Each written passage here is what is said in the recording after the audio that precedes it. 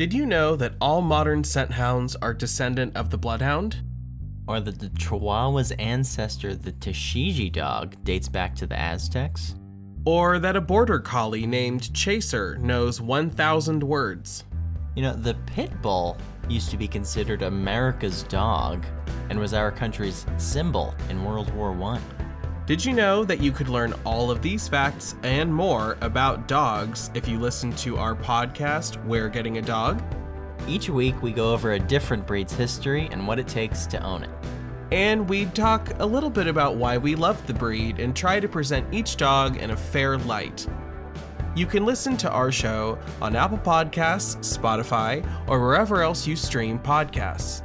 From the Arcadia Podcast Network. Hi there, listener. Thank you so much for tuning into this podcast. Just so you know, this show contains explicit language and some possible adult themes. Listeners under 13 or anyone who could be offended by the subject matter are given caution. Hello, I'm Wesley Van Hoosen, and this is Good Food for Bad Friends. On this podcast, I'll have a different guest every week to talk about their history with food.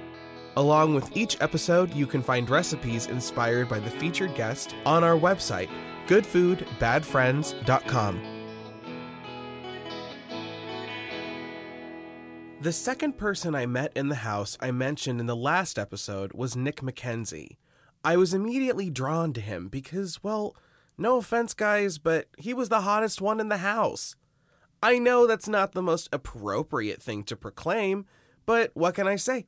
He's Italian. Besides that, he and I also clicked because we were both starting to make music seriously during that time. The basement of that house was Derek and Nick's studio. I was a humble guest, allowed to use the equipment. I remember sitting in our very first session and being very intimidated but motivated at the same time. It was a very strange mix of feelings, but I was driven to make something that would prove my worth. I first made a pop record, and Nick was always the first to help me with improving the very shitty demos that I made in my bedroom. He would subtly send me tracks to listen to for inspiration. They were all screenshots of this new thing that was on YouTube, hip-hop beats that run on a 24-hour live feed. It was the birth of the chill hop era, and Nick was a driving force in helping me adapt that sound for myself as a solo artist. It was only after his relentless encouragement, and Derek's as well, that I acquiesced and began loving the sound of it all. As a musician, I'm always looking for a specific variety of people to work with, a person who gels, a person who inspires, and a person who perfects. Nick McKenzie is my perfection king when it comes to making music. He adds things to songs that I never knew the song needed. Something as simple as chimes, or as devoted as a completely new instrument or vocal arrangement. He's got a specific kind of brilliance with the subtle and meaningful parts of his song, the things that make it click with the listener. All in all, he's one of the most motivated and adept musicians I know. On the other side of our relationship is food. Like I said, Nick is Italian, and his history with food is much like you'd imagine an Italian person's would be: pastas, sauces, meats, and red wine. There's a gentle kind of carnality with Italian food, and Nick completely encompasses that. You know how he enjoys something by the expression he gives while he's eating it. He also has Italian grandparents, which isn't totally unlike my faux Italian grandfather who taught me how to cook. My grandfather passed down to me his Italian recipes, and with Nick's approval, my grandfather's recipes qualify as decent Italian food. All of these things aside, Nick is also a great friend, and like the rest of the guys I lived with, I consider him to be one of the big brothers that I never had. Please welcome our next bad friend to the podcast, my good friend, Nick McKenzie. Well, welcome to Good Food for Bad Friends. You are an OG bad friend. You're also one of the first people I met in the group. You were the second person, technically. So it went Matt Harvey and then you. Yeah, we moved in together 5 years ago. Isn't that fucking weird? That's 5 years ago. It's like, wow, 5 years, that's... Man. It's, I don't know. I mean, I look back on those times and I'm like, yeah, we all kind of like pissed each other off sometimes, but oh yeah, you, me, Aaron, Matt, and Derek. Oh my God. We were us on five each other every day. Yeah. all the time. But at the same time, when I think about it, it's like I really only have great memories of living there. It's just like the good times. Yeah. And, you know, I was telling Matt Harvey and I were talking last night about when we all got really fucked up and watched Veggie Tales and went to that like crazy ice cream place. Like times like that. Dude, then you start. I poured water on my foot. Yeah. And we were all just looking at it for like 2 to 3 minutes. Like, do we do something? There's And I just ice cream poured on your foot. a cup of water on myself. It's like, And we're it's like, fine. all right, I think it's time to go. Yeah. No, or like also just the house for me was really a time when I learned how to cook more than just like cakes. So Yeah. I always think of the house as kind of the beginning of when I learned how to really cook for people and learn that dynamic of how it really strengthens bonds. And I learned Also, how all to that be a stuff, guinea yeah. pig for you. yeah, that's the other thing. I was And- like, I have these guys who will just eat anything I cook, so let's just try it. And I learned how to gain some weight. I was like, oh, Oh man, 10 pounds added. You know, it's so fun. I feel like anytime like a different living situation happens, it's like the weight kind of resets, and then as you live in a place for a while, it's like you just kind of gain weight. But I don't know, when I move, I lose weight because I think it's just like a new environment. I just moved like 35, 40 boxes of books. Not really. I mean, it's like 10 boxes of fucking heavy books. So maybe that's why I lose weight. But Yeah, in a way, it is like the freshman 15. But It for you and is, I, yeah. I remember we were moving out of our parents' place, and that was yeah, you and I's first time kind of living away from our parents, not living in college. So we got used to living that life, but that us getting mad at each other, it was almost like a brotherhood that we really, were it really is. forming with each other, you know. Yeah, because that's how I always think. It was like growing pain stuff, and it was like learning Yeah. how to like exist with another person and Yeah. you know take other people's needs and stuff into consideration. I mean, it was very eye-opening for me just as a person too, because I really look up to all of you guys as like my big brothers, because I'm the big brother. I don't have any in real life, so but Right. you guys sort of all are kind of my like big brothers in a way, and I totally understand what you're saying. It's a great bond. I mean, you know, and I think with me and you, we have a very like, I think a really special bond because we come from somewhat like intense culinary backgrounds. Like our families like to cook. It's a main part of you know, it is family to us in a lot of ways, is food. And also I think, you know, I look up to you a lot as a musician too, just because you really exposed me to hip hop and jazz a lot, and you know, just you know, showing me things here and there that was like kind of steering me in a way that I should be going as a singer. And I always you exposed me appreciated to that. the pop side of things and the Whitney Houstons and all that stuff, and it allowed me to not have such a negative connotation towards pop music and understand what I relate to it and what I loved about it, and mix it with my hip hop and my jazz influences at the time. It was almost like a musical boot camp. A little bit. It really was. Yeah. And I mean, I learned a ton about being a singer from, you know, being in your guys' studio sessions. And, you know, you and Derek really are the kind of like were my mentors in a lot of ways for making music, and also just like seeing things through and, you know, not giving up on a project. I don't know.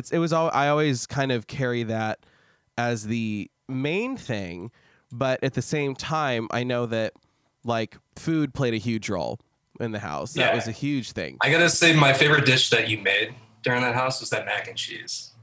Do you remember that you made for my birthday? I think it was that the pesto mac and cheese that I made, or was that like the crazy? No, not pesto. This was the crazy, like, was this the mac and cheese that's literally like a bomb being dropped on you when you eat it? Is it that one? Yeah, then you pass out a minute later. Yes, yeah. Oh man, that's filling. that you one. wrote the recipe down for me. I don't know if you remember. You wrote it down for my birthday for me to have. And then I Oh, lost. Oh no! Well, I can give it to you again. Yeah. it's But that pesto mac and cheese sounds very delicious. it's that one is. I was always on a hunt for a good mac and cheese recipe. Yeah, I want that real cheese, that pecorino or parmesan or just something, Something good, something different, yeah. something unique. I do a lot of different stuff with mac and cheese. The main one, though, with that recipe is it's like I think it's just mostly cheddar, but I put Gouda cheese in the middle of it or provolone, just depending on how I feel. But mac and cheese, that one, that's always like that's like what I make to feed like a mountain of people because I know that you can't eat a ton of it because it's so rich, but it's like, hey, everyone will have some. Okay, so I know one thing for sure is Italian food with me and you. That is something that I have a vivid memory of kind of like trying to impress you because I was like, I cooked Italian food my whole life growing up, but I never really cooked for Italian food for Italian people. So it was like, well, let's try this recipe. And it was like spaghetti with meatballs. And to me, that's a recipe I always like. That's like a Nick recipe in my book because it's like he approved of this, so it's an Italian approved recipe. Like, well, you make great pasta first and foremost, and great sauce. For me, I hold pasta and marinara sauce to high standards because my grandma taught from her grandma from Sicily. We would make like the sauce for like 6 to 7 hours in a day. We would make it like a whole entire event. Then we would put the meatballs in there, then we would put the other meat in there, and it would just be this big event. And she would make a lot of extra sauce so that we can have it to carry over for like just leftovers and stuff. It's what we waited for. We did it for Christmas. The whole family would get together. It just has like a special place. It's like a special memory that I have of my family events, being with my grandma, my great grandma, my uncle, my aunt, my whole Italian family. Yeah. I think that's super interesting that in your family, it's like pasta marinara is like the main event with meatballs, with meat, and extra sauce all around the table. I can imagine that being like a feast mode meal. But I think it's so interesting that I grew up really never eating pasta. Like, oh no, and I don't know if I've ever told you that because like my parents, were very like not like they weren't cooks. My dad liked to grill. Oh, really? Yeah, no. My mom. That's interesting. Like, where does it come from? You like, where does this cook side? My grandparents. It comes from my grandfather. Okay. My grandfather on my mom's side. All those recipes I have now because I was the one that like learned that. I learned them from him when I was like 7 or 8 years old. And very interesting. Yeah, and my mother. I always enjoyed cooking. I always enjoyed being in the kitchen because I always felt that that's where everyone was. Like so it's like a social interaction. Yeah, like if like my Aunt Dina came over, she always went to the kitchen first because she would drop all the food off. And I would love it when my Aunt Dina would come over. So the first place I would meet her at would be the kitchen. And just, over the years, I started seeing just the amount of effort people went to on holidays and, just my grandfather, again, he would do the giant, Italian roast beef with vegetables and, that was our Christmas meal every year. Right. And I was always kind of jealous that someone did all this work and I was like, wow, we have to sit down and fucking thank this person. Like, it's like, what the fuck? I just want to eat. But, and then, once I was over time, you learn to appreciate it. Once I wasn't 3 years old and being force fed carrots, I was like, this is actually a great role for someone in a group because it brings everyone together and, so you were drawn to the community side of food. Food was it ever to ask you, was it ever creative for you?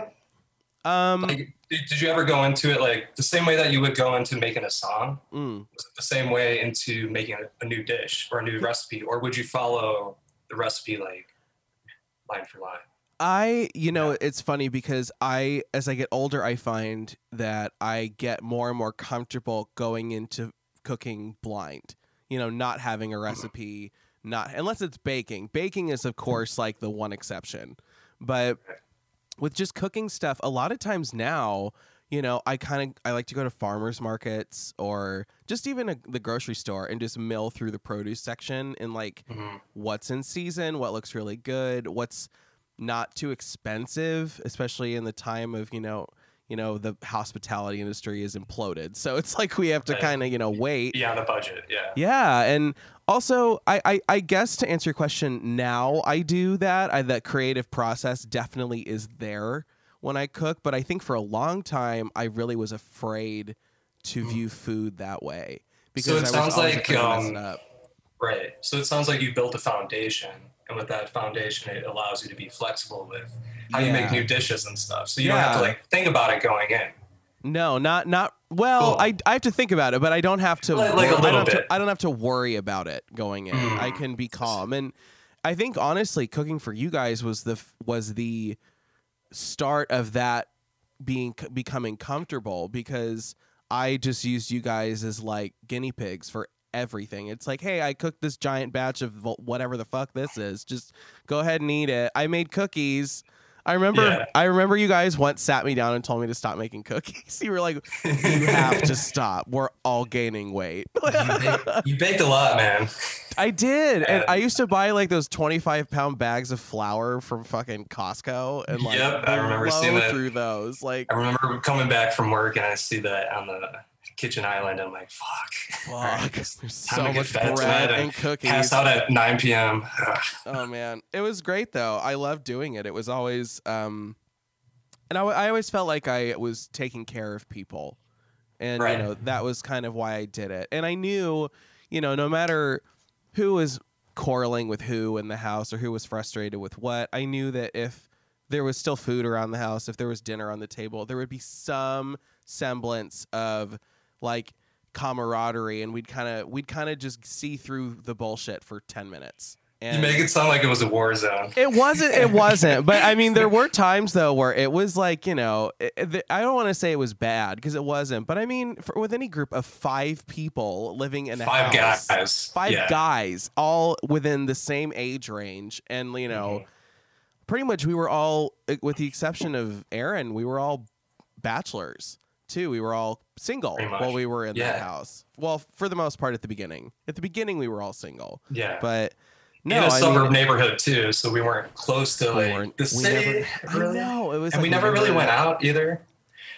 And if we did, it was like a $27 Uber to get downtown, and it took God, I remember once we Ubered downtown, and the guy let us like hijack his radio for the entire car ride. And it was Which time was that? That sounds like every Uber drive. This guy was really cool. We got it. It was like we got in a giant Escalade. Like it was a huge car because it was like 7 or 8. Was this for St. Patrick's Day? Maybe I remember this was. It might have been because I was there and I didn't usually go out downtown with you guys. But this on a holiday, I probably would have went.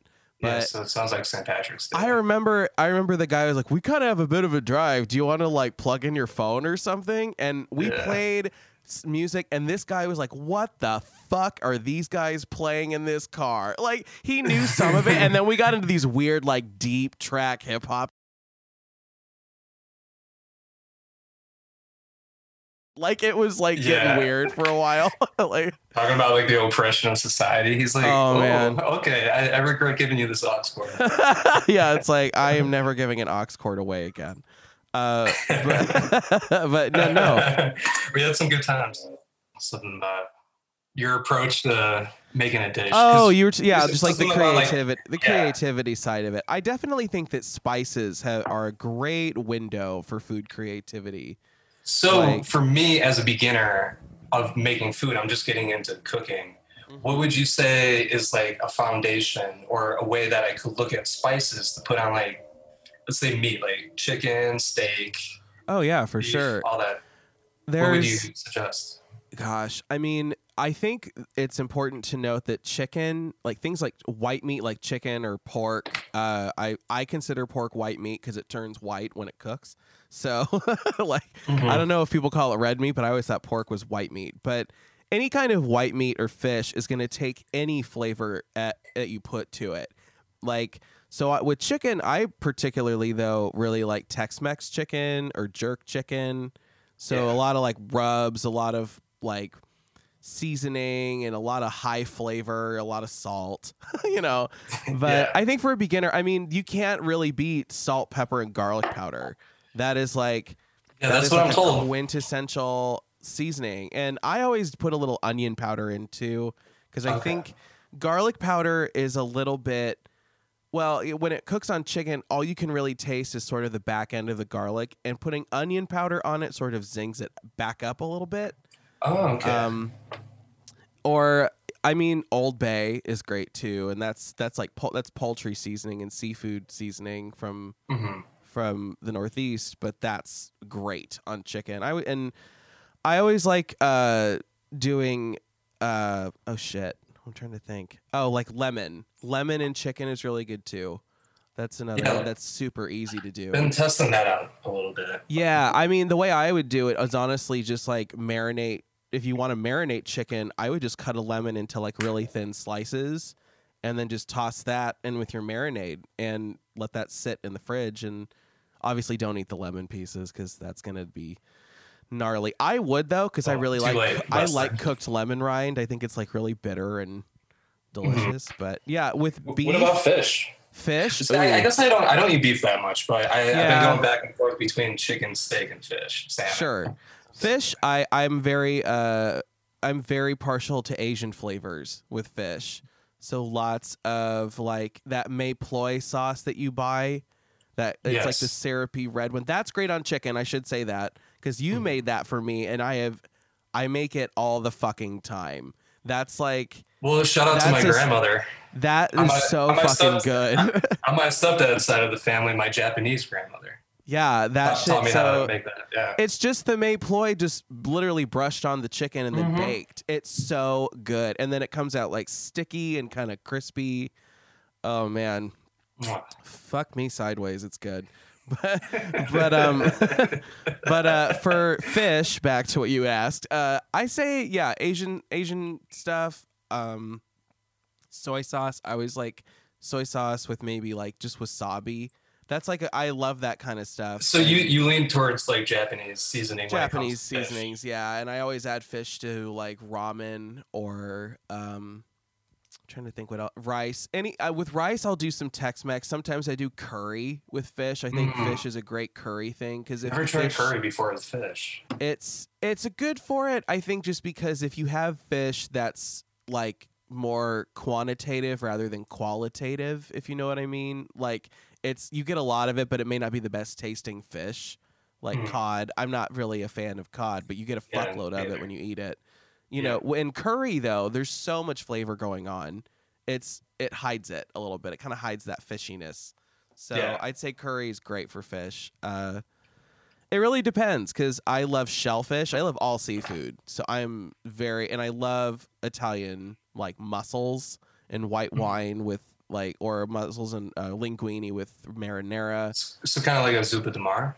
Yes. Like, yeah. Kind of like yeah. that. Yeah. So God, fuck, it's so good. I don't know. It's so Italians good. and any Italian kind of shellfish, I am 100% down for. Absolutely. Yeah. Like it's just it can't be beat. And someday when we're allowed to leave our bubbles, I definitely want to go to Italy at some point. That's a total. Well, I'm sure bucket you list. being during this little COVID event, you've been making a lot of good recipes. I've been Figuring some good practicing. stuff out. Yeah. I've been practicing a lot of recipes, a lot of stuff that I pulled out of magazines that I never got to. And so I'll try it. And Dylan's been cooking quite a bit too, so that's nice. Oh, good. I don't Yeah. have to do all of it, but it's also weird because we try to do like a dinner that with the two of us, like at least once or twice a week. We were gonna do it tonight, but I was like, oh fuck, I can't. I'm recording. So tomorrow night we're doing breakfast for dinner. That's like our Nice. week's dinner. But Ooh, what are you guys making? Give me some ideas. probably pancakes if it's breakfast for dinner, and it's my idea of breakfast for dinner because he likes waffles, but I'm a pancake whore. So pancakes, bacon. You are a pancake whore. I love The moment you stepped in that house, it's like this guy's This is a big pancake whore. I went to the International House of Pancakes once, and I got an STD. No, I don't know. And now I got a pancake STD, and now I heard about you. Oh my gosh! give me the normal medication. Ounce of Mrs. Butterworth's every day. You should keep that. I'm gonna keep that. Actually, that might be the title of our episode because I take stupid quotes from the episode and make that the title. So an ounce of butter, Mrs. Butterworth every day. But anyway, what was we were talking about breakfast or dinner. Yeah, we were pretty basic. Bacon, pancakes, eggs, maybe some hash browns. I do tend to make like hash browns with bacon fat and rosemary. And are you good with eggs? Like omelets, sunny side? Not omelets. Oh, I suck at omelet. If you ask me to make an omelet, I'll literally end up either with all of the egg on myself, or you're just gonna get a scramble. Because I'm gonna try. It's like here's your scramble. It's got cheese and ham in it. Enjoy. Yeah. Like, the thing is, you have one moment to flip it over. You know, the timing has to be on point. It doesn't help too that there's really no like tried and true system, I feel like, with omelets, unless you're a chef. But like in Julia Child's cookbook, the omelet, how to make an omelet, is 12 fucking pages long. 12 pages of how to correctly make a French style omelet. I watched a 30-second video on YouTube and I thought that was it. I'm just like, I don't know. I think with eggs too, I get intimidated by it, and I never know like what the heat is really supposed to be. That's like the one thing I suck at. I usually cook eggs over medium, so I just get out like the little teeny tiny frying pan that comes with. It's like, yeah, you have to be. Let me. You have to be really careful to like not let it actually fall through onto the fire because it's like so small. But yeah, I like eggs over medium. I'll do that. And scrambled eggs I love too. But I'd say I'm like a 75% competent cook with eggs. Yeah. So new question. What is your eating routine right now? Do you just mix in recipes every night, every other night? Are you trying to stay healthy? Are you on a diet? And then I think I've been on a diet since I was 15 years old. So I've always been on a diet. No, I mean right now, I think a big part of it, especially with pandemic, is just making sure that you're getting a good balance of food that's good for you, but also food you like to sort of divulge in. And so I've been eating like my regular meals every day, or just like I'll have salads every now and again. I'll have like a sandwich. It's a lot of like just small stuff you can make at home that's not too expensive, not too doesn't take forever. Although I think we made pizza tonight because we bought a pizza. But that's the other thing too, you know, in a time like this when there is a lot of world uncertainty and the sort of rug gets pulled out from under us every 10 minutes, it's nice to be able to know, like, okay, if I really have a very frustrating time with something, there's a chocolate bar that I've hidden in the freezer, and it's there when I need it, but it's not right now. Yeah, you need comfort food, you know. Yeah, you can't be so disciplined that you're kind of torturing yourself during this time. You need like a form of outlet, and food, just having the taste buds, just to have a little orgasm in your mouth. Literally, it's really what it is. It's so metaphysical to have something you enjoy. Today, I went to Starbucks for the first time in months, and I got the pumpkin. Just don't kill me. I got a pumpkin spice cold brew foam, whatever the fuck it's called. It's like a pumpkin foam that sits on cold brew. A pumpkin spice latte. Sugar-free vanilla, please. Thank you very much, Karen. I want 18 pumps of the sugar-free vanilla. Dude, I used to work where there was a Starbucks. Like, there was a Starbucks in the hotel, and oh my God.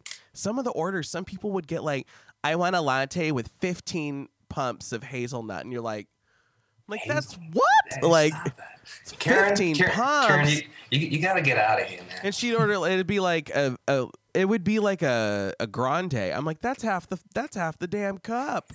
Like, that can't. Yeah. But anyway, I got this So- pumpkin cold brew foam latte, whatever the fuck it is. But it was one of those things where I was like, God damn, I needed this. This is so good. And it's like I haven't gotten like takeaway coffee in so long. Because Nice. I don't live in Have walking you been distance. have you been making coffee yourself? Every day, yeah, every day. And Nice. now I'm on the verge of wanting to buy an espresso maker because I miss espresso drinks. Like, I don't know. I miss cappuccinos. You know, I've never had a espresso drink before. Really? You know, when we lived together, I never drank coffee. I don't know if you remember. I did know that because I was like, what? Like, how do Yeah. you work? Like, I feel like, go ahead. Sorry. I was very But- surprised. Yeah. But since I moved in with my current girlfriend, Quest, Yeah. coffee every single day now. And I'm like, how have I been waking up? Do you This do you entire drip, like, time. drip coffee or kind of or French Cold brew. press? Just cold brew. Oh, I love Yeah. cold brew. I It's so love good. cold brew. So I go to Starbucks almost every other day. It's addictive, but I'm trying to balance it out with like every other day do coffee, then maybe have like some green tea yeah, to break it off, so I'm not Yeah. so I build like a healthy tolerance yeah. to It's it. tough for me because I've drank coffee since I was 17 years old because I wasn't Damn. allowed to drink coffee as a kid. My parents didn't let me drink coffee, and I moved out when I was 17. And I lived with my best friend right before I started college, and he used to drink like 6 or 7 cups of coffee a day. Like the coffee maker was Whoa. always on. I'm Whoa. exaggerating. I feel like it was that much. He's probably going to listen to this and be like, fuck you, Wesley. It was so not that much. But he drank a lot of coffee. And, in college, it's like in the library for free. It's like everywhere, and everyone gets Starbucks. And so I was just like, okay, I guess that I'll try it. And ever since then, I also tried it in the dead of fucking winter. So it was cold out. So it's freezing fucking cold out. And Yeah. there's nothing like a hot cup of. I used to drink it black too. I don't do that now. I have to have something in it. See, I haven't got into hot coffee. Oh, I love hot coffee. No, And I'm nervous to get into it, because I feel like I'm addicted to cold brew right now. Right. Well, And cold sometimes- brew is it. I think cold brew tastes better because I think it's steeped like tea almost, so it's a little Mhm. bit more intense. But I would say if you do want to start drink, if you try to drink hot coffee, literally wait until like a cold fucking day, like 10 degrees outside, and then just get a hot coffee and see if that coaxes you. Because if you don't like hot coffee on a cold day, you'll never like hot coffee. Okay. I should have tried it 3 days ago. It dropped 70 degrees Whoa! Yeah. And oh my in god, Colorado, and it was snowing. September Shit. 8th. September. In Lincoln, it did that. It dropped 50 in Lincoln. I think it's because of what? that. Yeah. So a lot of the weather patterns that happen in Colorado that sweeps out to the east, and it goes over Nebraska. So all of that cool weather stuff came over, and in Nebraska, it went from 93 to like 50. What? Yeah, or something That's all- fucking insane like that. And we It- got a little. it's It dropped intense. here too. It went from like 85, 90 to like 60, and it's Yeah. been in the 60s all. It's been in the 60s and raining all week in Chicago, and it's Sounds like Chicago weather. yeah, it is. It's Chicago in the fall. Like Yeah. put on your raincoat and pray to God you don't fall into a manhole. Yeah. They're But no, redoing once winter comes, I'm gonna try. I'll try hot coffee. I'll reach Do out it, to you. Yeah. Yeah, for sure. It's definitely my dad was the same way. My dad always tells me he never drank coffee until he went to college in Minneapolis. And so Interesting. it was Is he was from Nebraska? actually my dad was from Illinois. He's from Champaign Oh. Urbana. My whole dad's side south. was from there, and then they I can say this now because my grandparents are dead. God bless them. My grandfather was sleeping with someone on his mail route, and the postal service blackmailed him. They were like, either we expose you and we tell your whole family, or you get out of town. And so he quit his job and took up a job at the telephone company in Lincoln, Nebraska, where I'm from. So that's why What? we're not from Illinois. Yeah. That's a story. I don't know if I've ever told you that story. Tell me a little bit more. So like my grandparents were they were married after my granddad served in Korea. I think he served in Korea. And so they were like Classic. it was like a relationship by mail, pretty much. And so, and she was just going to marry him when he came back. That was the plan. That's just kind of how it was. It was like 1950, 1951. Mm-hmm. And that was just the culture. And they were married until, my grandfather died in 2006. But it was a rocky marriage, and they never showed it to the grandkids. But once they both passed away, we learned all the secrets. Right. And the big one was that that was the question. Why did they move from Illinois? And it's like, well, to answer your question, yeah, my dad was from Illinois, but coffee, we're talking about coffee. So my dad went to Minneapolis. He's like, the first winter I spent there, when it gets to like -30, -40 wind chill, like cold as shit in Minneapolis, he had hot coffee, and he's like, that was it. He's like, that was the one thing that was like soothing for that bitter cold. And you have to think about, you're not getting as much sunlight as well. Yeah. So when it's dark out, I feel tired just by seeing the dark. Oh, totally. It's, I take so much vitamin D during the winter time. It's like, I think my yeah, you probably do take the vitamin D. Shut up. I take all sorts of vitamins. Vitamin A, vitamin D, vitamin C, vitamin F. What's vitamin F? Well, if you have to ask, you probably can't afford it. What type of rice do you usually eat? Rice. Okay, we can talk about this for sure, because we both have Japanese heritage in our families. Well, I'm not personally Japanese, but I'm but I mean, I count you, because you're very knowledgeable about the type of things you're supposed to use in Japanese food, which is always, I think you are. I mean, more so than most guys I know. I'm not that good with food, but with Japanese food, my grandma always stressed to me, like, she grew up and was raised in Japanese in a small island of like 1,000 people on the coast, and she said that her family never had much, but she would always use that money, no matter small amount that she had, to buy high quality rice, because the priority of rice for her and her family and most people in Japan was up there. They don't want the cheap stuff. I totally grew up with that too. My mother would always buy Botan.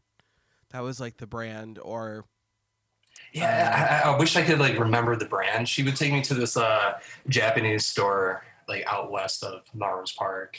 Mitsuya in Arlington Heights. I Yeah, fucking love that place. No shit. I want to know if you knew about that because you're from Nebraska. My mom and my Aunt Dina and my mom and I went there when they visited last year, and our minds were fucking blown. We spent 2 hours in that store. It's so big. Well, I spent an ungodly amount of time in the paper and craft store that's off the entrance, like where you buy all the anime and the manga, and there's like pens and washi tape, origami paper, waifu.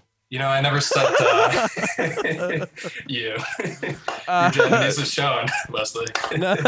No, I love Mitsuya. That place is fucking amazing. Oh yeah, and the rice there is. Yeah, the seafood is so incredible, dude. She would always get this octopus. Where at? H Mart. Have you ever been to H Mart? It's in kind of the West Loop. There's more, I think, around. No, I've actually never heard of that. Huh? It's kind of like a Korean type Asian store, but they have like a fresh fish butcher there, where you literally pick out the squid you'd like, and I'll cut it up for you. But yeah, no, I love that. I love seeing that quality of seafood, because I feel like seafood gets such a bad rap all the time because of canned seafood and people getting sick. It's tough because we live in the Midwest. We don't live on the East or West Coast, so we're not going to get the best seafood. So everything. No, the freshest seafood I've had is catfish in the Midwest. That's because I caught it. But that was like in Nebraska. That's a very Nebraska thing. Wesley. It is. Oh yeah, but no, I think. That's one thing I would totally move to a coast for, is probably the Northeast is for the seafood. Yeah. Yeah, absolutely. Fuck, I love it. But with rice, to answer your question, you did ask what kind of rice I like. And, I don't like just okay. I have different. It's like different for everything. I usually would just eat brown rice as like what I pick for everything. Like just a generic, like if I'm having chicken or just a bowl of rice with something, or like Chipotle. Yeah. I'll always pick brown. I think it's got a very kind of like it almost tastes like pasta in a way. It's got this sort of like nutty flavor, but it isn't so gummy. It has some texture to it. And it's really filling too. So you're not a fan of white rice? Well, no. So that's the brown rice I choose also because it's healthier. Because white rice is really starchy, and I also there's other reasons too. So brown rice is what I pick. It like hands down if I'm out just any random place getting rice. For white rice though, I always get with specifically Chinese food. I will only eat it with white rice. I don't like fried rice very much. So, but I like white rice. I mean, of course, on sushi. Is it because of the spiciness? Is why you choose white rice with Chinese food? I think I just like the sort of blandness of it because you've got so much, salt. And I guess like flavors like dripping into the white rice. Yeah, right? yeah, when you mix it all up. Exactly, yeah. And I love white rice because it takes on the flavor. You don't really taste that it's rice, but it just works with everything in that category. But yeah, I don't know. I don't know if I'm a fan of brown rice or not because I haven't tried it that much. But if you say it's good, I heard it's healthier for you. Yeah, that's the main reason because we eat a lot of rice, and I do like basmati rice though, and like the Indian rices and the kind of like Southeast Asian rices. Jasmine rice is great too, especially with Indian food. Rice, I mean, it's those go great with curries because they have an almost like I think they have an almost like floral taste to them.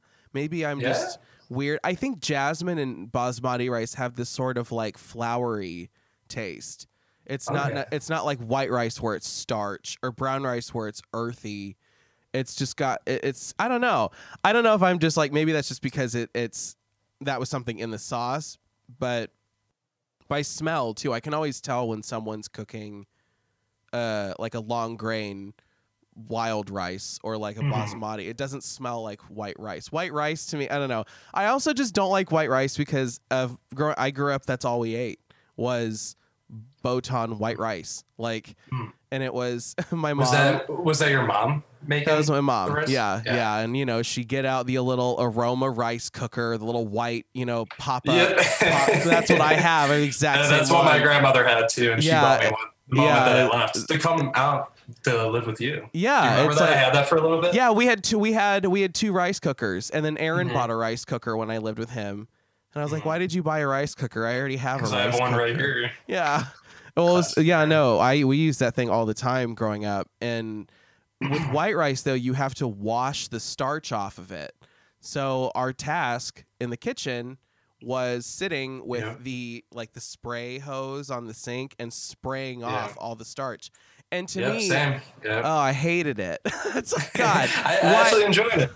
Oh, it was not fun for me at all because my mother was like, if it's not clear, don't even give it to me. Like she was like, it has to be clear. She's very, very specific. Yeah. But I mean, God bless her because I mean, that's how her mother taught her. So that's totally a family thing. And I'm the same way when I cook white rice. Where's your grandmother from?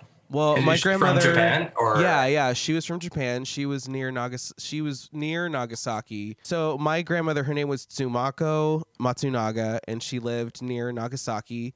And she married my grandfather when he was stationed in Japan, and then that's the same exact story as my grandmother. Yeah, and my grandpa. It's hilarious. And then they moved around the world for a little bit while my granddad kept getting restationed. And then they finally kind of like put him, not like retired him, but he'd done his service at that point. So he moved to Nebraska, and because he grew up in Lincoln, he went to my high school. So that was his hometown, really. So yeah, and then my aunt and my mom were little kids when they moved to the United States. I think they each spent a year. They were each born in Germany, and then they spent a year in Japan, and then they moved to California, like the Redwoods, for a year, and then they moved to Nebraska, and that's where they stayed. So, but my grandmother was, you know, full Japanese and kind of got plucked out of her. She lived really, I think, in like farm area too, not so much a city. It was kind of just like a farming village. You know, her family had money. Yeah. They're a very well-known group of people in Japan, a very well-known family, lots of wealth and esteem for sure. So they lived outside. Did they live in the city, or they lived a little bit outside of the city? And outside. Then they blast? Yeah, they lived outside of wild. it. And it just makes you think of the scope, because they lived far enough away that they weren't directly affected by it. But my great uncle died of thyroid cancer, which is that's heavily attributed to radiation poisoning. And my grandmother died of she struggled with cancer, and then she passed away when my mom was 15, and she had, I want to say it was breast cancer and then lung cancer. But either way, would you say that's related to the blast? We think so, because, you know, you can never be sure. And if her brother was affected by it, there had to have been, and they were in the same place, you know, it had to have affected her somehow. And like indirectly over time. Yeah, like over even, time. Maybe even in the food, you know? Yeah. Totally. In the food and in the soil. Yeah, exactly. The soil is going to be affected throughout the entire nuclear stuff is fucking crazy on the, like, what it does to the world. It's, I don't know. I just read a whole book about it, and it's like, yeah, it's like talking about like when nuclear power plants shut down and they have to nuclear power pants, power up your pants. Nuclear. Sorry, I just said it wrong. Power pants. When power nuclear games. power plants. These are the bomb. That's a good one. Oh man.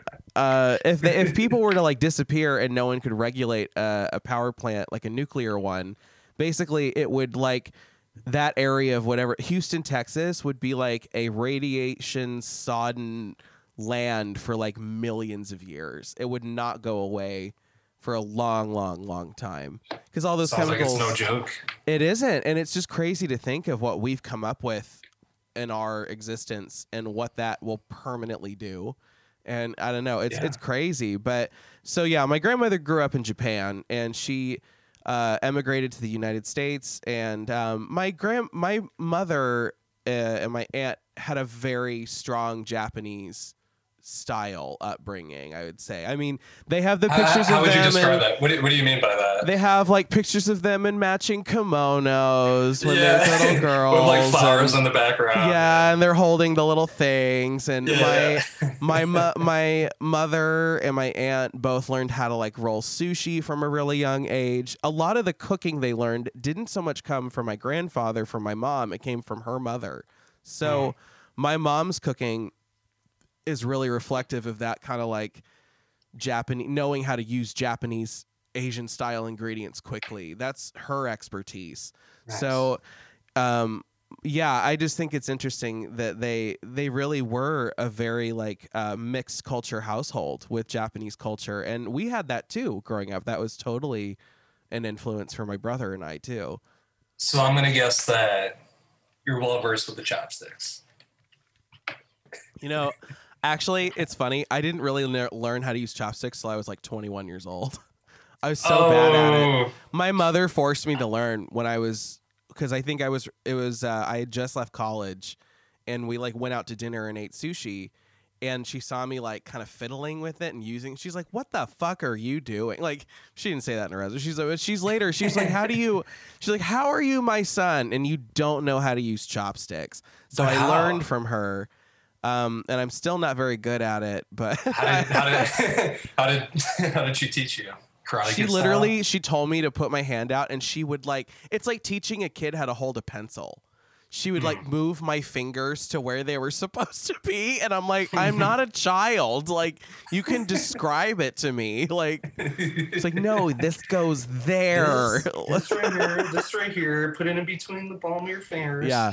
No, I do though. I do love chopsticks. I like collecting chopsticks. If I met like a cool, you like collecting chopsticks, yeah, but you're not good at it. I'm not good at it. I always go to like if I'm in like a different city that has a different like a Chinatown, I'll usually try to find a chopstick shop or just like a weird like kitchenware shop that has cool chopsticks. I love collecting them because I feel like they're a really useful tool for cooking because it's just a little stick.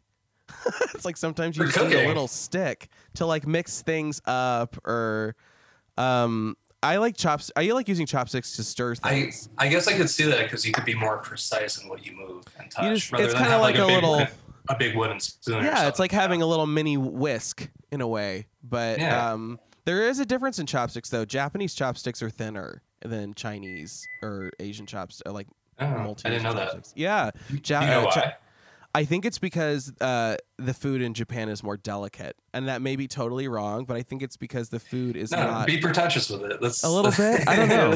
That's what I was told. Japanese food is a lot more delicate than Chinese neighbors.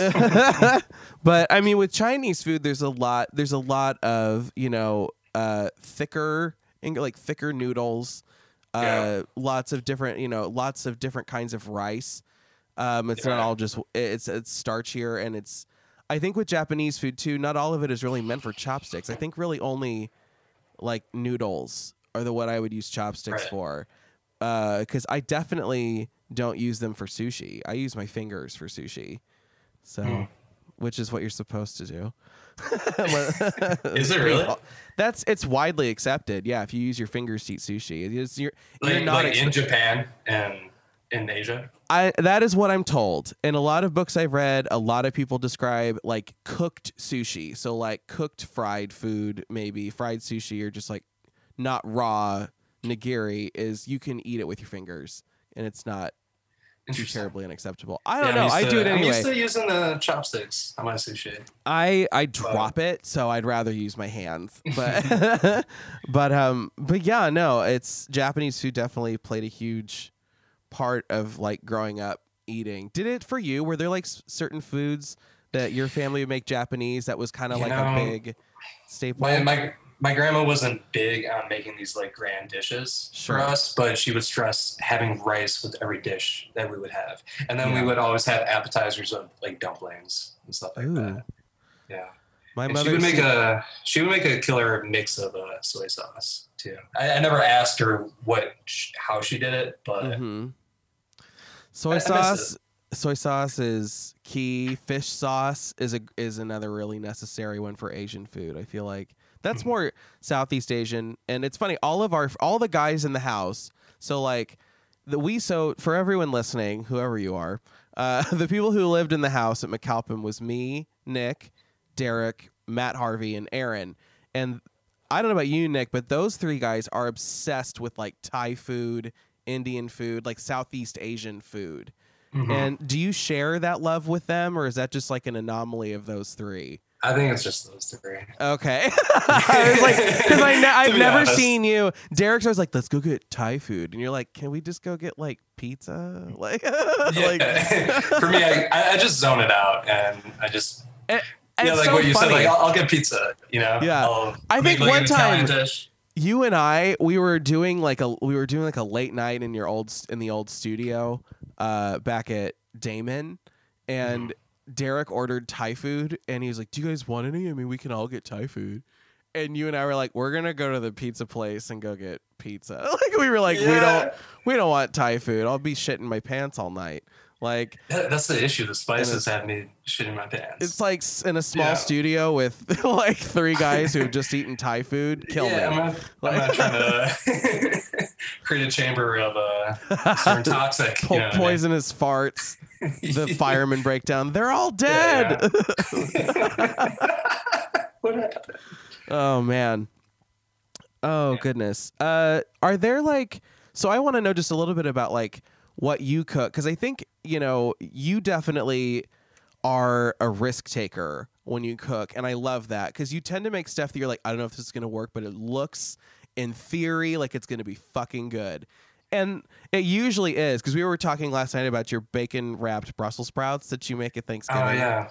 And we were like, and they were like, he just came up with that. And we were like, they're fucking good, like and that's like cool. For risk taking, it's on occasion. I'm Okay. pretty boring when it comes to food. It's usually chicken, beef, and fish mixed with Sure. vegetables, and that's Yeah. it in rotation over and over and over again. Right. Just because of the diet that I'm on. Yeah. Yeah. But I so it's think- like how can I make this chicken taste a little bit more different so I'm not eating the same. Yeah. You know what I mean? That's why I asked you the question earlier. Like, how can I change up how I Yeah. eat my food? Like, how can I season things in a different way so that it, like, I don't know, For sure. satisfies a different taste bud for me? Yeah, I don't know how well I answered that question for you, but if I guess I had to give a short answer that was like a better answer, it would be like just like go throughout your like the spice aisle at the grocery store. See like, you know, there's so many different spice blends that are made. There's so many things that, you know, go well, especially with chicken with different herbs and things go well. Like the Italian herbs always go great on chicken. So like rosemary, thyme, parsley, and sage. But I mean, just stuff like that. And also just remembering salt. That's another big one. Just remembering to salt your food enough that it has flavor, but not so much that it's bad for you. I got a question for you. Do you ever put salt on your salad? No. So my girlfriend Quest, she's been doing that. And I never put onions on my salad either. She's been putting salt and onions in my salad. And it actually tastes pretty good. I understand the salt because you're eating a lot of probably normally bland things in a salad, like lettuce is like a main component, but that doesn't usually have a ton of flavor. The one thing I would worry about is you'd have to eat it quickly because salt will start to leach the water out of the lettuce and it'll start to wilt it if it's sat for too long. Okay. But that's at least I think that will happen. That's what's happened. That's like what happens when you that's like how you cure things or pickle things. But maybe I don't know. I think that would be really good, especially if you use like a sea salt, like a really briny salt. It would kind of add like a seawater salt taste to it.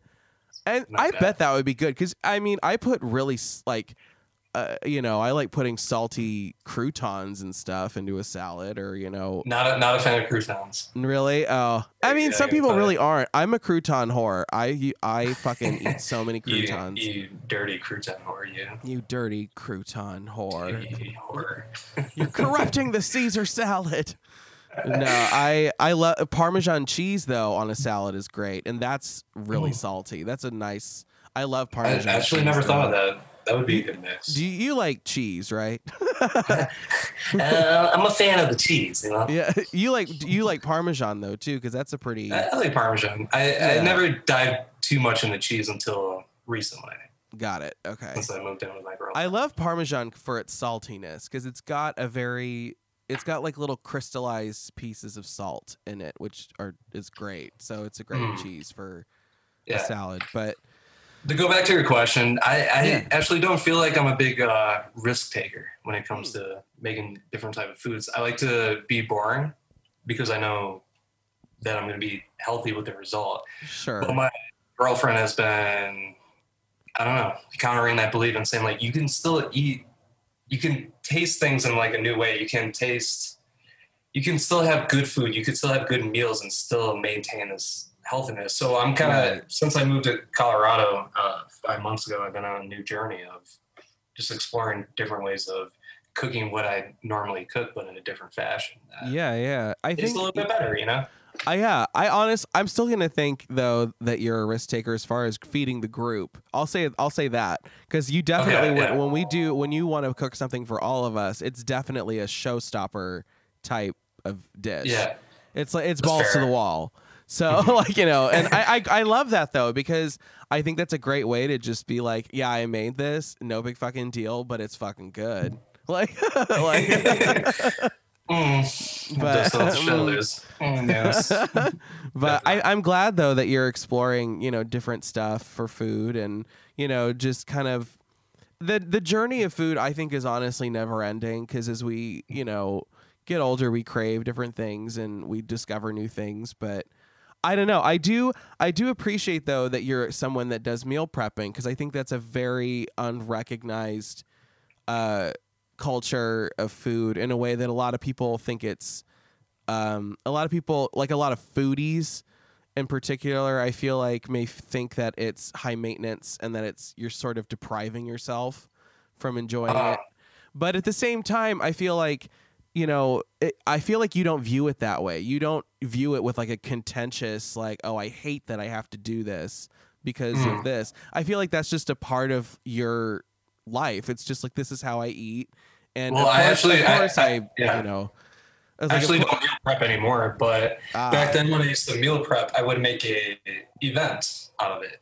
Yeah. So on Sundays, every Sunday, I would find like a record that I would want to play, put the record on, have a glass of wine, and just get going. And it would be almost like a dance. It'd be like, I love that. I would get into a groove as I would make all this food. It would take 2.5 hours, but how I would see it is like, I spend 2.5 hours of making all this food, and then I don't have to make lunch and sometimes dinner throughout the week. So I'm saving this time. So I'm able to do these other things while maintaining a healthy.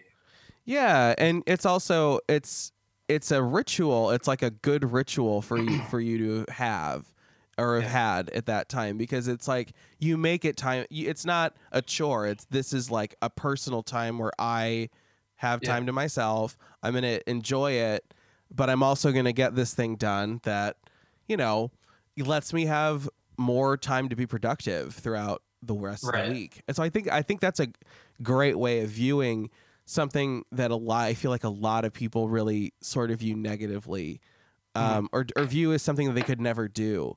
But I didn't know you weren't meal prepping anymore, though. Just kind of. Nope.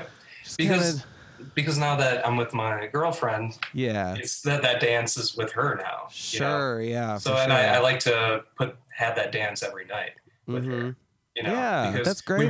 We work all day. Then it's time to pour a glass of wine, get the food, prep it. You do this, I do that. I'll cut up the peppers. You start seasoning the chicken. I'll put it on the grill. That whole fun dance. Yeah, that's great though, and that's again, it's exactly why I think we all love food as much as we do, and it's just that constant, capability of building upon itself with someone, and it's a part of a relationship that I feel like really is tangible, and something that I cherish a lot with everyone, because I have a different food relationship kind of with everyone in the group. It's different, but I love though that you make time for that to be something between you and your significant other that's not a rushed gotta get it done, doesn't matter what it is thing, and that you make time to have it be a meaningful meal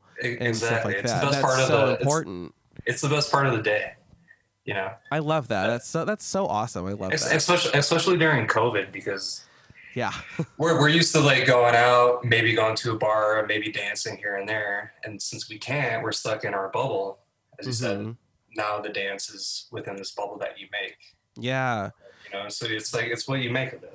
Yeah. I think that's great too. And especially, it's one of those things I think that's funny is that, or maybe not funny, but in a weird way ironic, is that a lot of people with, when COVID happened, a lot of people I know had to learn how to cook because they just didn't. They never really did it before.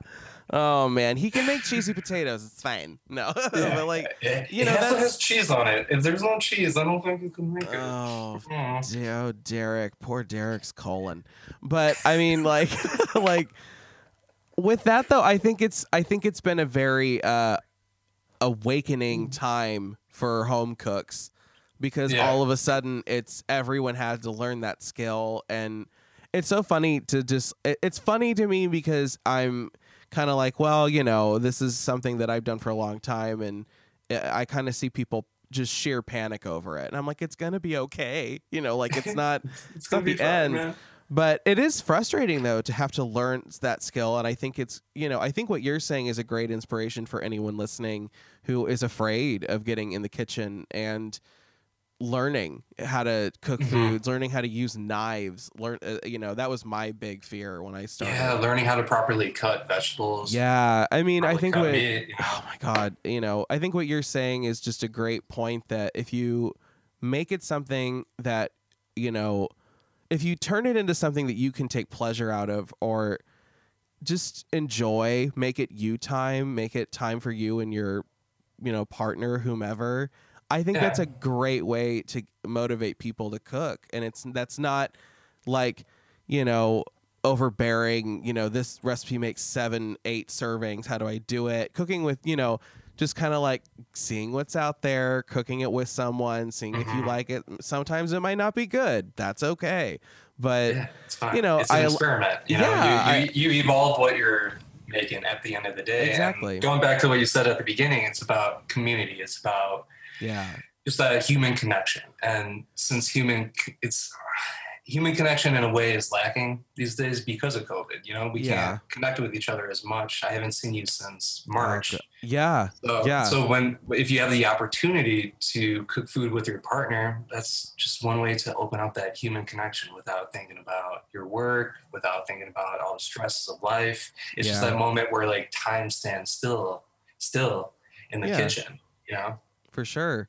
And I think, to kind of like wrap that up, I feel like when all this is over and, when we're out of this, pandemic and everything, I feel like food is going to be so important to everyone, because it's going to be the mode we all come around to celebrate it. Of course. Yeah. And so I definitely look forward to that when we can have people over again and have a party. It's Friendsgiving. Just I miss Friendsgiving. Oh man, I'm so bummed that this year's going to be like kind of a wash. I really feel like we're not going to be able to do it. But we have to do like a Zoom call or a Skype call with everybody. So I'm going to ask you one question that I've asked everyone in the group, and it's the clickbait question before I let you go, because I know you have to eat and it's been like more than an hour. So the question I've asked everyone is, what are the top 5 food loves and food hates that you have? So like this could be anything from like just like a vegetable, like one food item, or like something you just cannot stomach, anything like you love and will always love forever. Right. Yeah. Number 1 that I love. Yes. Pizza. You're the third person. That's number 1. I don't care if I'm basic. Pizza. It's good. There's nothing wrong with that. What I hate? Peas. Me too.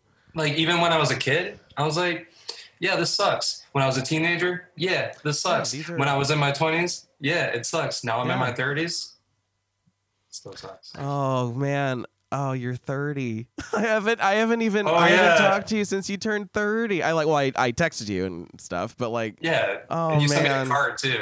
I did, yeah. Oh, I'm glad you got it. Cool. Yeah, very, very motherly. Hey, I can't make you guys cakes or anything this year, so you're all getting cards. But okay, so yes, peas though. Oh, peas so speaking of, I don't like cake. Oh yeah, that's true. What do I make you? You make me ice cream cake. That's right. Yeah, I do. I did one year. Which goes to my favorite, ice cream. Ice cream, for sure. Yeah. Do you have a favorite flavor, or do you just kind of like whatever? If it's ice cream, it's gonna happen. Yeah, ladder. Yes, ladder. Okay, for sure. I'm kind of the same way. I usually don't like caramel. Caramel is kind of where I get really salted caramel's good, but Ben and Jerry's is good. Raspberry's not that good. I like that with cheesecake. Cherry's not that good to me. I do like cheesecake. I can understand with fruit. With ice cream though, fruit that's like not what I would go for immediately. But do you have vanilla? Yeah, vanilla. I need to start paying attention to what type of vanilla that I've been getting. I've been getting a lot of different types of vanilla, but I haven't been looking at it. I've just been being a fat boy with it, inhaling all the ice cream. What's like 2 for $5? Let's get those. That's me at the grocery store. What's the more bang for my colon? I would say vanilla is good. I like homemade vanilla, like or the New York style. It's kind of that like tannish color, not white. That it's like the basic New York vanilla. Style vanilla. Yeah. Tell me more. Speak dirty. It's got like you know what it kind of tastes like? It's the kind of ice cream you would want to have with root beer. It's got Okay. that Yeah. really Okay. kind of like it's vanilla, but it's not sugary vanilla. It's like that kind of just sweet enough vanilla, but it has that you taste more of the vanilla flavor than you do sugar throughout it, and it's That's a good little then. bit thicker. It isn't like fluffy, because some ice cream is Do you have a fluffy. brand for it? Gosh, I would say I don't think there's a national brand that has it. A lot of the local brands make it, like Dean's. Okay. But I know you're in Colorado, so it's probably different out there. But Yeah, I don't know what's out here. But Hippie- usually, hippie. like homemade vanilla is pretty similar. I like homemade vanilla. That's what I usually go for. But I love vanilla ice cream just on its own too. Yeah, definitely. It's so good, and people make fun of me for that. Oh, I don't eat hot dogs anymore, but Chicago style hot dogs used to be up there on the for me. loves. On the love. Yeah. Okay, sure. Yeah, I don't like the Chicago dog, but I do like hot you- dogs though. So you like? I wasn't even No- meaning no that to comment. be dirty. I don't know. Did you? You never know with me, do you? You never truly know. One time I called my brother and I literally was like, "Hey, guess what I did?" He's like, "What did you do? Suck some guy's dick?" I was like, "No, I finished a puzzle." It's like, no, why would you think that? Like, and that was, he was literally like, "Oh, Dude, usually when you call me, it's inappropriate." I'm like, "Wow, I need to really shape up." Like, Man, when we lived together, it was every single day. You had a joke. it's bad. Well, you want to know why? I was stuck in a house with 4 straight guys. It's like I have no gays or women to like impart this humor on. So I don't do it as much now, though. I really kind of pulled back after I grew up a little bit. Yeah. Okay. Did you have a last food hate at all, or anything that you didn't really? When I said peas, cake. They're, Not a big fan of, I guess, spicy Indian food. okay, sure. It's just because how my body reacts, not because of the Yeah. taste itself. You know? That's fair though, because that can wreck you if you're not careful. Like Yeah. that's why I envy can't people who can do eat that. Thai food. I can't eat Thai food anymore. It just Oh no. oh no, God. It's it's the same with like it's getting that way with wings too. If I eat a lot of wings, I just feel like shit afterwards, and it's like, oh my God, like roll me somewhere, please. Bring me into the alleyway. and Bring me shit. Alka-Seltzer and an intubator. Like, Hey, you want to see my cat? I know we're doing the audio on podcast, but look at this little guy. Aw, Oh, hey there. what's his name? His name's Zeppelin. Zeppelin? I love Yeah, it. meow to the mic. Is he all black? Oh yeah. I love black cats. I think they're so stylish. not that they should be an accessory. I just think that they're very like sleek and No, he's our little accessory. Yeah, you are, Aw. aren't you? so cute. Well, hey, I'm really excited about your cookbook, man. I'm Yeah, really yeah. glad that you're pursuing this because you've always been an amazing cook, and I'm glad Thank that you're putting it down into words and you're putting it out there for people to learn. yeah, And I hope that I gave some value into this podcast. Dude, but totally, yeah. like I said, I'm a Dago who just eats pasta most of the time. Well, please know that you are like one of my most valued foodie friends, because I know that you and I can get down on. You and I like the same kind of foods a lot of the time, and we fucking Yep. just rage eat. So Yes, we do. yeah. Well, is there anything else you wanted to say or promote? I know. Do you want to promote any music stuff or No like promotion. that? No This is promotion. all, Got this it. Is, this for is all sure. about you, brother. Aw, thanks. I want to give people a chance just in case you're like, well, Derek was like, yeah, you can check out Jupiter on Instagram. You can check out. No, I Classic totally gave him the green light. Well, thank with- you. Yeah, Yeah. of course, man. What were you gonna say? What type of music do you listen to when you make food? And does it change on the type of dish? It kind of depends. If it's a generic, I need to get a lot of cooking done. It's jazz. So jazz is like the automatic, and I like big band. I like Ella Fitzgerald, Louis Armstrong, Dizzy Gillespie, a lot of the like 40s, 50s, 60s jazz. Right. Quincy Jones is great too. I just like it because Nice. it's got nice moments of high energy, but also moments of some like deep soothing stuff where if you're just sitting around kind of waiting for stuff to get done, it's noise, but it's also Right. like not annoying. But So that's do you mostly stick with jazz, or like maybe if the dish changes, like if you're having an Italian dish, do you maybe play like Frank Sinatra? you know, or I something to get you actually in that mood? I play classical with Italian. That's Oh, how my yeah? granddad taught me. My granddad would listen to Vivaldi. Now I don't like Vivaldi. I listen to like Mendelssohn, who isn't Italian, but classical music for some reason puts me in the mood of Italian food. I think that's totally Ah. from my grandfather because he would Oh, that's listen to interesting. only classical when he cooked. But Yeah. there's other stuff. There's other times too where I'll listen to audiobooks when I cook or podcasts. Mm. I think Yeah. that's, you know, sorry, my brother called me. I was like, but yeah, no, I think having something in my ear is really important. But I actually tend to not listen to pop music while I cook because I just That's fair, it's yeah. too distracting. It's like a lot of Yeah, noise. You don't want to listen to lyrics while you're cooking. You kind No. of want to like listen to your inner dialogue as you're Yeah. making Chill the food, hop you know? too. Chill hop is Chill hop, yeah. if I'm baking, I listen to chill hop. I think it's because it makes measuring kind of a little less boring. I don't know. Chill hop is always my auto on sound. Like there's chill hop somewhere in my house. Like, you know, That's somewhere. another similarity between you and I. Yeah, There's yeah, always for chill sure. hop going on. Yeah. For me, with Italian dishes, sometimes I play Frank Sinatra once in a while just to get in that like romantic mood. Yeah. But I like playing Spanish flamenco guitar while I make Ooh. Italian food. It kind of like it has like a groove to it and a bounce to Yeah. it while I'm making the dish. I you like know? that. That's So I actually have a playlist on Spotify. You have Spotify, right? yes. I have all Yeah. of it. Spotify. I'll just send you the Apple, playlist and Do next it. time. Yeah. No. I think that's great. Spanish flamenco. That's the type of music I always kind of associate with like really like restaurants.